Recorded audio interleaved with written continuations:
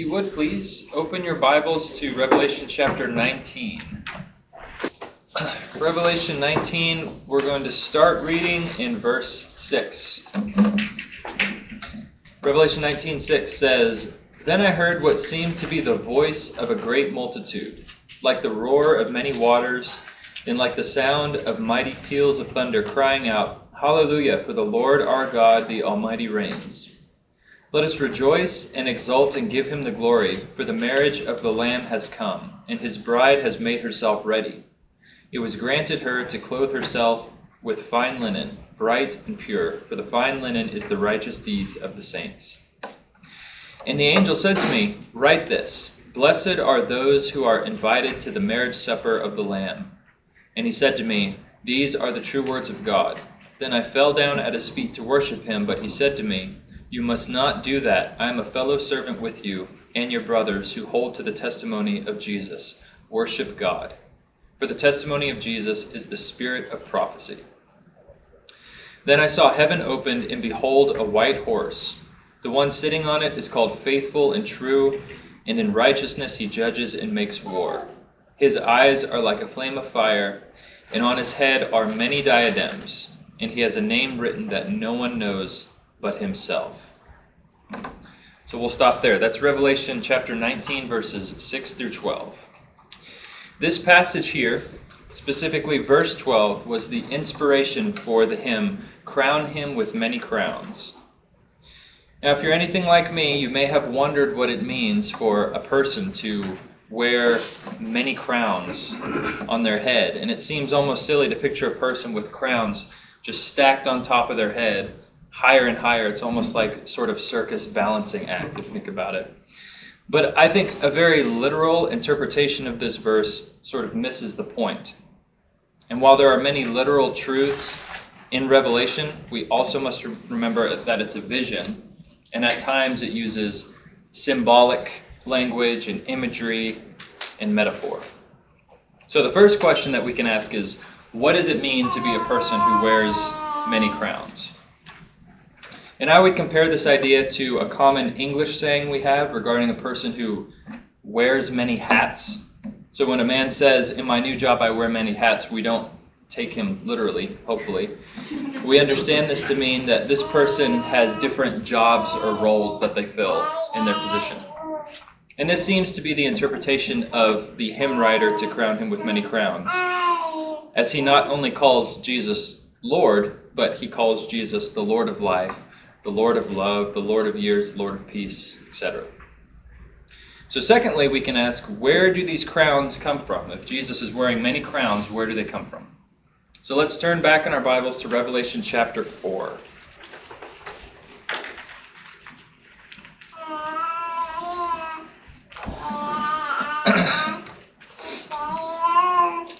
Revelation chapter 4. We're going to begin in verse 9. This says, "And whenever the living creatures give glory and honor and thanks to him who is seated on the throne, who lives forever and ever, the 24 elders fall down before him who is seated on the throne and worship him who lives forever and ever.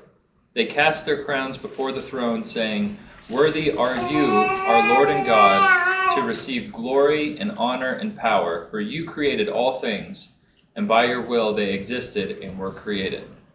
It's Revelation 4, chapter 4, verses 9 through 11. So the crowns that Jesus is wearing in chapter 19 are presumably those that were cast before the throne of God in Revelation chapter 4. So what is the significance of this? Well, the 24 elders were also seated, if you read back in the chapter, on their own thrones. They are lesser thrones. So by casting their crowns to the Lamb, the admission is that this one who receives and is worthy of wearing our crowns is much greater than we. Amen. So having this understanding, it helps us as we now look into the very, very beautiful lyrics to the hymn, "Crown Him with Many Crowns." And this is a hymn that was written by a man named Matthew Bridges. Bridges was born in July of 1800 in Malden, Essex. Malden or Malden, I don't know how they pronounce it across the pond. And unfortunately, there's not really a whole a whole lot of information about Bridges in his life.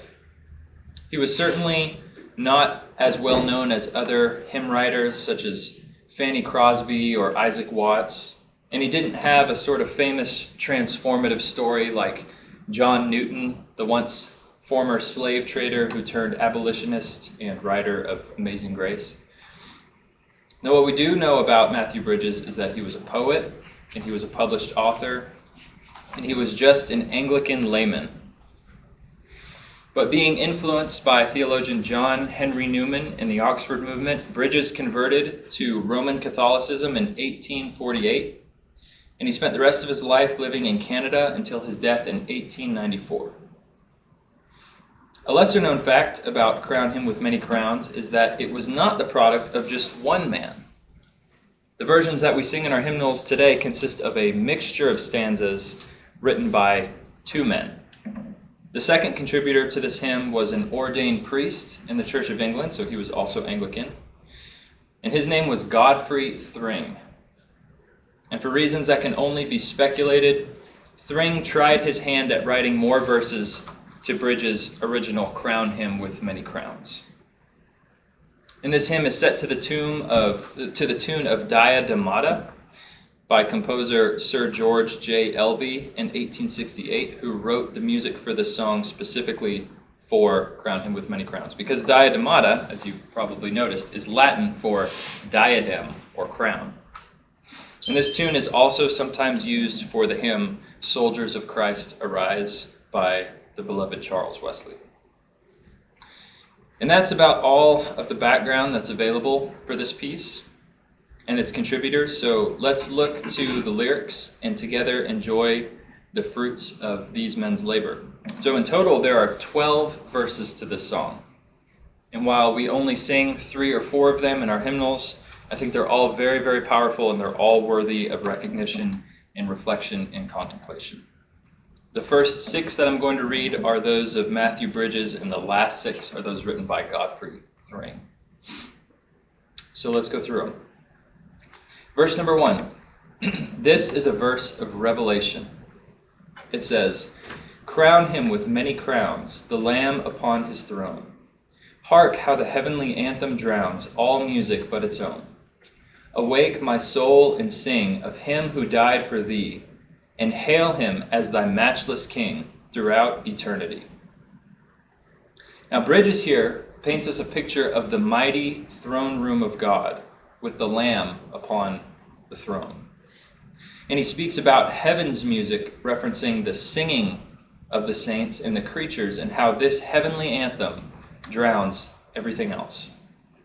And finally, for his own soul to awake and join the great congregation in eternally hailing the matchless King. Verse number 2. This is a verse of incarnation. It says, "Crown him the Virgin Son, the God incarnate born, whose arm those crimson trophies won, which now his brow adorn. Fruit of the mystic rose, as of that rose the stem, the root whence mercy ever flows, the babe of Bethlehem." Bridges now dives into the nativity scene, the first advent of our Lord, the God incarnate born, the one who was to fulfill the prophecies of Isaiah, the Son who was to be born of a virgin. Fruit of the mystic rose. The mystic rose is another name for the Virgin Mary. As the rose is considered the most beautiful of flowers, so is Mary the most blessed among women. And though Mary was the rose, Jesus was the stem and the root whence mercy ever flows. Verse number 3. This is a verse of love.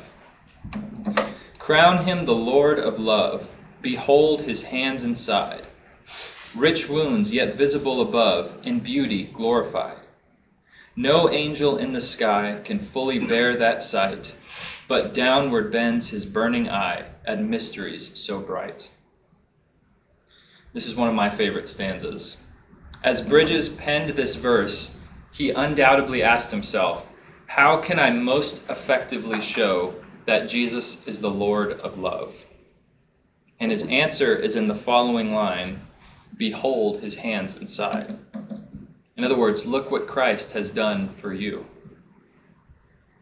In these wounds that he bore, he kept, and his scars are now glorified. Christ defeating death with death was such a mystery that the angels bent their eyes downward at the cross, marveling at mysteries so bright. Verse number 4. This is a verse of peace. It says, crown him the Lord of peace, whose power a scepter sways. From pole to pole that wars may cease, absorbed in prayer and praise. His reign shall know no end, and round his pierced feet fair flowers of paradise extend, their fragrance ever sweet. Christ with his ruling scepter melts hearts of stone into hearts of flesh. The Prince of Peace will miraculously transform war and bloodshed into prayer and praise. And round his pierced feet the flowers of paradise extend, symbolizing the restoration of the world, the long-anticipated return to Eden, to paradise. Verse number 5. This is a verse of supremacy. It says, crown him the Lord of years, the potentate of time, creator of the rolling spheres, ineffably sublime, glassed in a sea of light where everlasting waves reflect his throne, the infinite, who lives and loves and saves. Christ is the potentate. Potency, as you know, just means strong. It's a descriptor of Christ, who is the potentate of time, the ruler of time, the creator of the heavens and the earth and all the rolling spheres of the galaxies. Ineffable, which is a word to use to describe something that's indescribable. It says Christ is ineffably sublime. The ineffably sublime who lives and loves and saves. Brings us to verse number 6. Verse number 6 is a verse of Trinitarianism. It says, crown him the Lord of heaven, one with the Father known, and the blessed Spirit through him is given from yonder triune throne. All hail, Redeemer, hail, for thou hast died for me. Thy praise shall never, never fail throughout eternity. Christ is one with the Father, who sends the blessed Spirit from the yonder triune throne. Hail our Redeemer who has died to save the ungodly. His praise will be from everlasting to everlasting. So this concludes the verses penned by Matthew Bridges. Let's now look to the ones of Godfrey Thring. Verse number 7. This is a verse of praise. It says, crown him with crowns of gold, all nations great and small. Crown him, ye martyred saints of old, the Lamb once slain for all. The Lamb once slain for them who bring their praises now, as jewels for the diadem that girds his sacred brow. So not only the 24 elders, but all nations, great and small, will crown the Lamb with gold and praise. And the martyred saints bring their praises as jewels to inlay the diadem that girds his sacred brow. Verse number 8. This is a verse of comfort. It says, crown him the Son of God before the worlds began, and ye who tread where he hath trod, crown him the Son of Man, who every grief hath known that wrings the human breast, and takes and bears them for his own, that all in him may rest. The eternal Son of God is with us in human flesh as the Son of Man. A man of sorrows, acquainted with grief, who was tempted and stricken and rejected and bruised and crushed for our iniquities. The Son of Man who every grief hath known. The Son of Man whose stripes whereby we are healed. the Son of Man who freely extends a light burden and an easy yoke, that all in him may rest. Verse 9, this is a verse of triumph. It says, "Crown him the Lord of light, who over a darkened world, in robes of glory infinite, his fiery flag unfurled, and bore it raised on high, in heaven and earth beneath, to all the sign of victory over Satan and sin and death." The Lord of light has illuminated the darkened creation. After ascending into glory, he unfurls his fiery flag in heaven and on earth as a sign of triumph over Satan and sin and death. Verse number 10, this is a verse of life. "Crown him the Lord of life, who triumphed over the grave, and rose victorious in the strife for those he came to save. His glories now we sing, who died and rose on high, who died eternal life to bring, and lives that death may die." Those whom Christ died for, he now lives for. He lives that death may die. He lives to bring eternal life. He lives so that all may come unto the resurrected Savior, and through faith in him, triumph over their graves as well. Verse number 11, this is a verse of lordship. It says, "Crown him the Lord of lords, who over all doth reign, who once on earth the incarnate Word for ransom sinners slain, now lives in realms of light, where saints with angels sing their songs before him day and night, their God, Redeemer, King."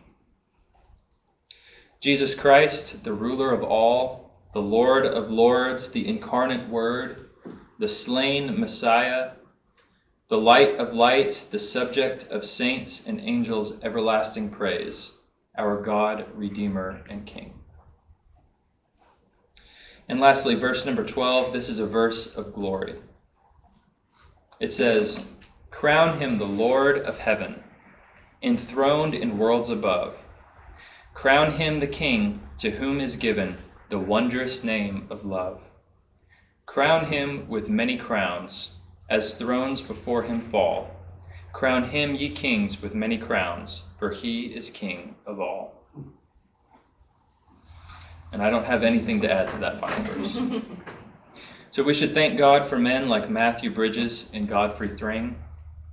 We should thank God for his inspiration, that he's inspired men to use their talents to produce such beautiful words of praise that continue to bless the church almost 200 years later. So before I close, I just wanted to ask, were there any of those verses that you specifically loved particularly? Did you prefer Matthew Bridges over Godfrey Thring? Is it too hard to decide? That's kind of where I am. I think they're both very beautiful. And I know we don't sing a lot of these. They're just not in our hymnal. So if there's another one you'd like me to read again, I will. Or just any thoughts over these? I'd like to hear the incarnation. Yes. Let me find it. That was the Christmas one. That was verse number 2. It says, "Crown him the virgin Son, the God incarnate born, whose arm those crimson trophies won, which now his brow adorn. Fruit of the mystic rose, as of that rose the stem, the root whence mercy ever flows, the babe of Bethlehem." Yeah.